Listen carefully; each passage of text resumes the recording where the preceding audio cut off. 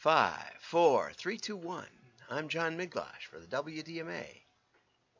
We're going to be talking about Google today and privacy and some things like that. Oops. One of my trees came on automatically, which is pretty excellent. But the other one I unplugged, so now we got it going. So you can enjoy the holiday spirit. Let's get over to the Dunkin' Donuts cartoon or commercial. And the idea, well, it's pretty self-explanatory. Is that peppermint mocha I smell? Everyone, the holidays are here! It's here! Well, folks, it's finally here. The cup is back. Peppermint mocha. Bite down.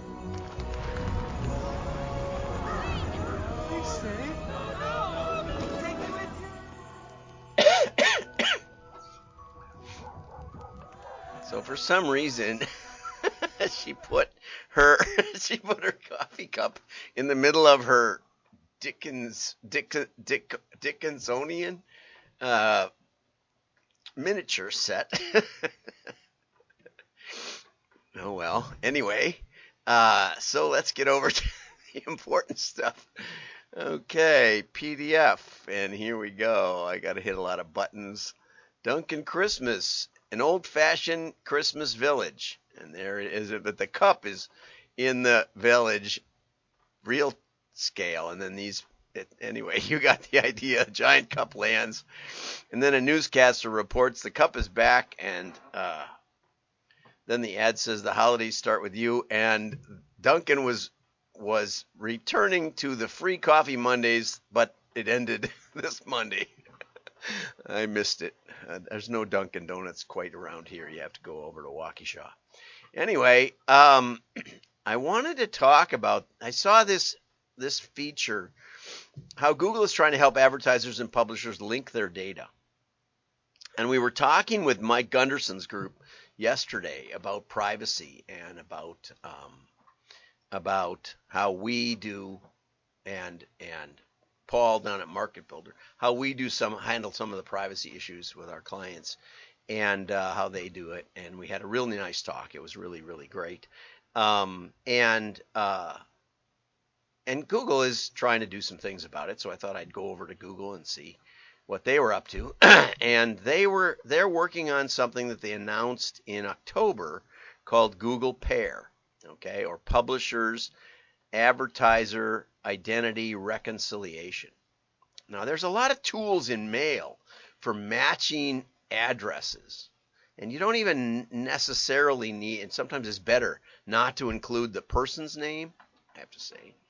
But there's a lot of ways that you can utilize home address legally as not a violation of privacy, because home address is somewhat public information, right? I have to say,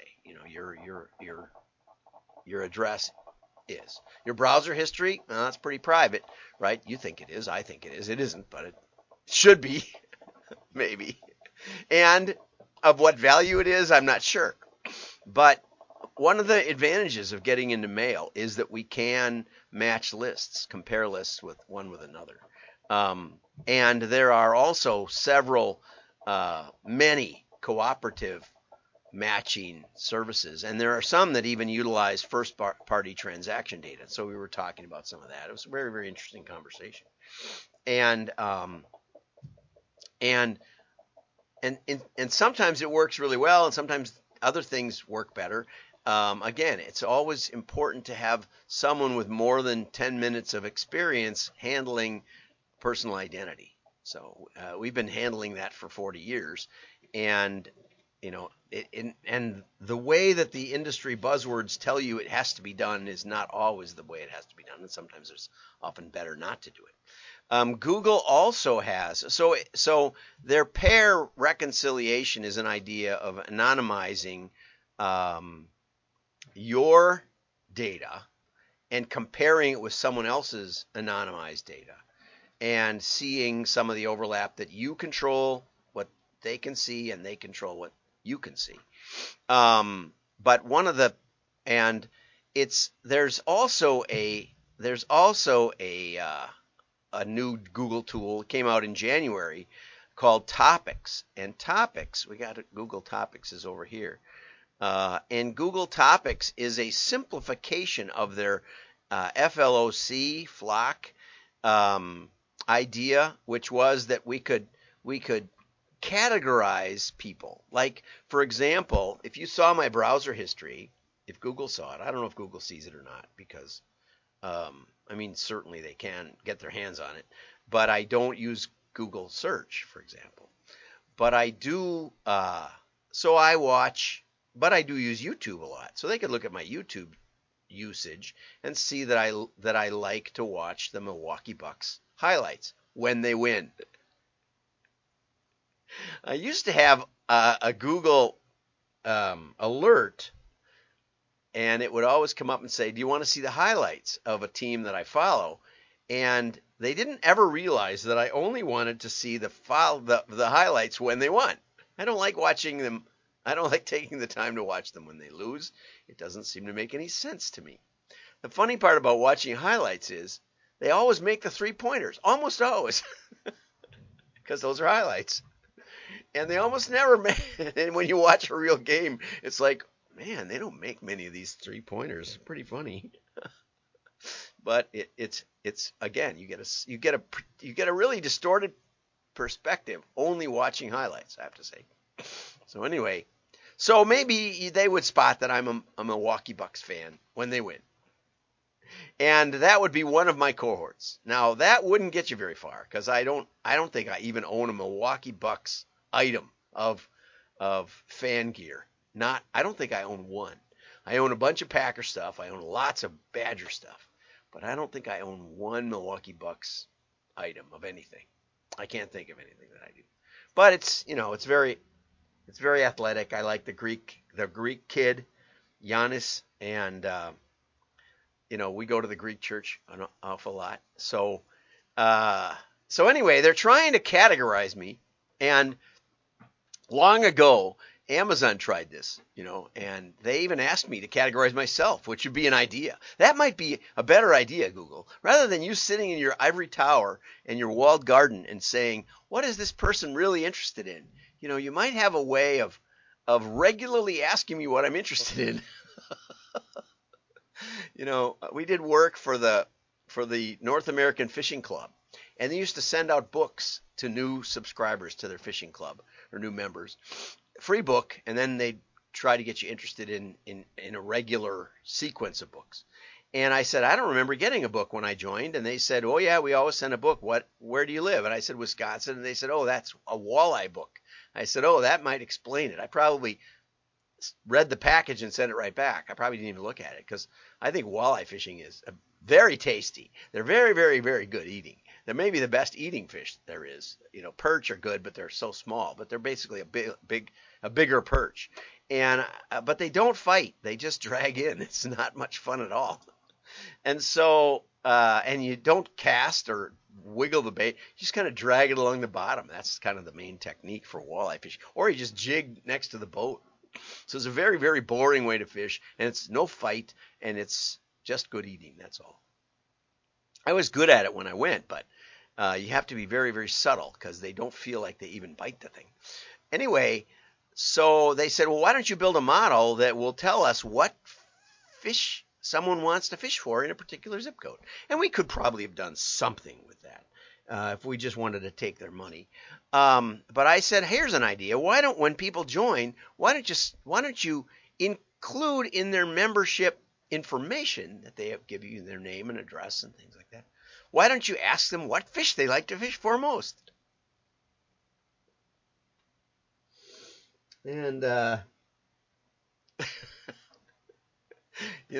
anyway, so Amazon asked me some of my interests in books back when they sold books, and they said, I said, okay, that makes a lot of sense. I'll get their offers, and I'll tailor their offers to me, and I'm a direct marketing guy, and so all of that makes sense. And so I thought, well, what books do I buy from Amazon? I buy Christian books, okay? Buy a lot of Christian books. And they didn't have a selection for Christian. They had spiritual, okay? So I marked spiritual. And I thought, and I also buy hunting books because I was learning to hunt because we had Cabela's as a client. So I thought, Mark, they didn't have hunting. No, they didn't. They had outdoor. So I started receiving offers from them, and they were they were often sort of combinations of Buddhist environmental books. Not that there's anything wrong with it, but you know, it was it was kind of the opposite of what I was looking for. And so you have to understand that categorization without context is almost meaningless and might even be counterproductive in terms of personalization and segmentation. This is one of the big challenges of this. And for Google to think they can come up with 300 categories that are going to be meaningful, that's what they said down here. Google has about 300 topics for testing, which could grow into the low thousands. It's probably not enough. And my interest changed through the year. I'm not interested in baseball right now. I don't want to see it at all. And as I've often said, why doesn't you might even be better off asking me what I'm not interested in, which I would really love if ESPN would do that. Luckily on the phone, not on the website, but on the phone, ESPN has a scores button, and that gives me mostly what I'm interested in. And I bypass the entire rest of the site because it's full of sports that I don't care about, and some I don't think are real sports. So anyway, users can't pick their own topics, right? Which seems like a really simple idea. Tell me what you think I'm interested in, and I'll tell you what I think I'm interested in. They could do it. I'm on there every now and then. I'm on YouTube almost every day. But why is it that they think they can predict me? And sometimes they do, but mostly they don't. Why don't they? Never mind. And what does a like mean anyway? Does that mean it was a good video? Does that mean I want to support the channel? Or does that mean I'm really, really interested in it? It's not clear, right? It could be something that I think is something that needs to be promoted across the world, a good piece of information. Maybe it's about climate change or politics or something. Doesn't mean I like it, right? Maybe it'd be terrible. It might be terrible news. I don't like it. That's all you get.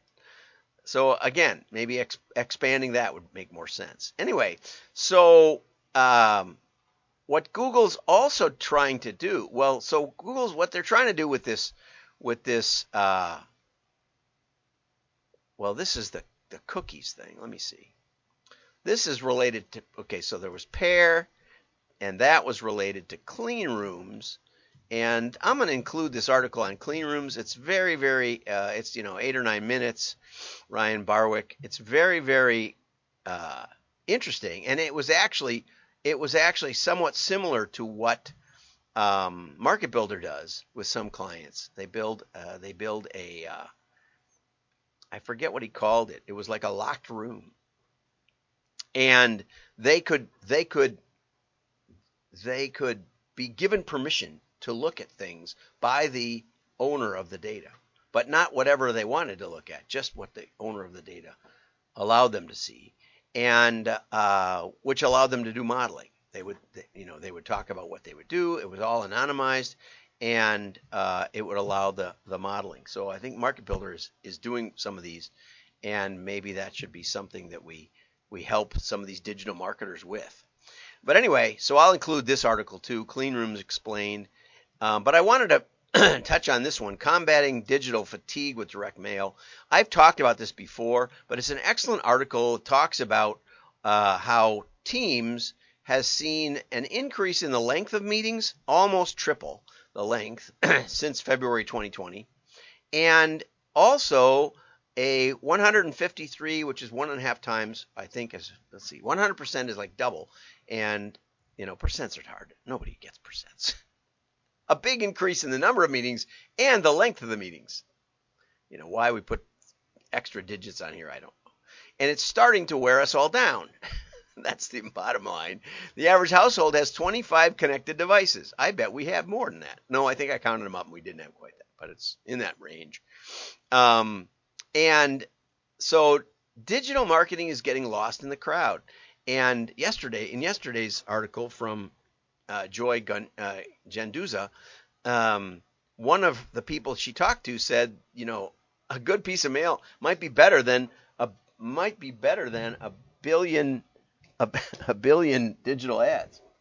And tomorrow we're going to talk about Mark Ritson and his thoughts on how repetition and continued beating people with the same message isn't maybe effective. So we'll see how that goes. But as I said earlier in the week, here's a temporary tattoo that Ryan Reynolds sent me this week. I got a card from Ryan Reynolds, and he sent me this Ryan Reynolds tattoo that it's a temporary tattoo.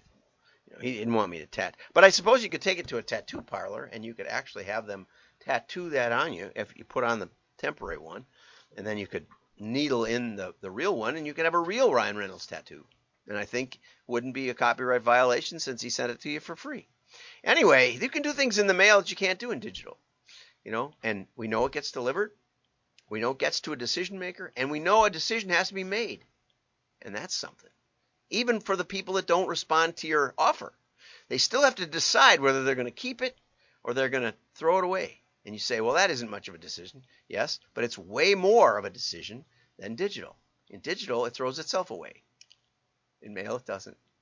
So people have to make decisions. They know they have to make decisions. When they look at their mail, they're making decisions. And that is exponentially more engagement than digital offers. So, excellent article. It was in Brand United a month or two ago, and we covered it, so I won't go into too much detail. But take a look at it. Go over to WDMA and subscribe. It's free, and you can get access to all the show notes. And we go through a lot of. I look at a lot of articles before I pick the 3 or 4 that I do every day. So we curate for you. Have a great day. Merry Christmas. Like and share. Your friends will know you're smart. Bye bye.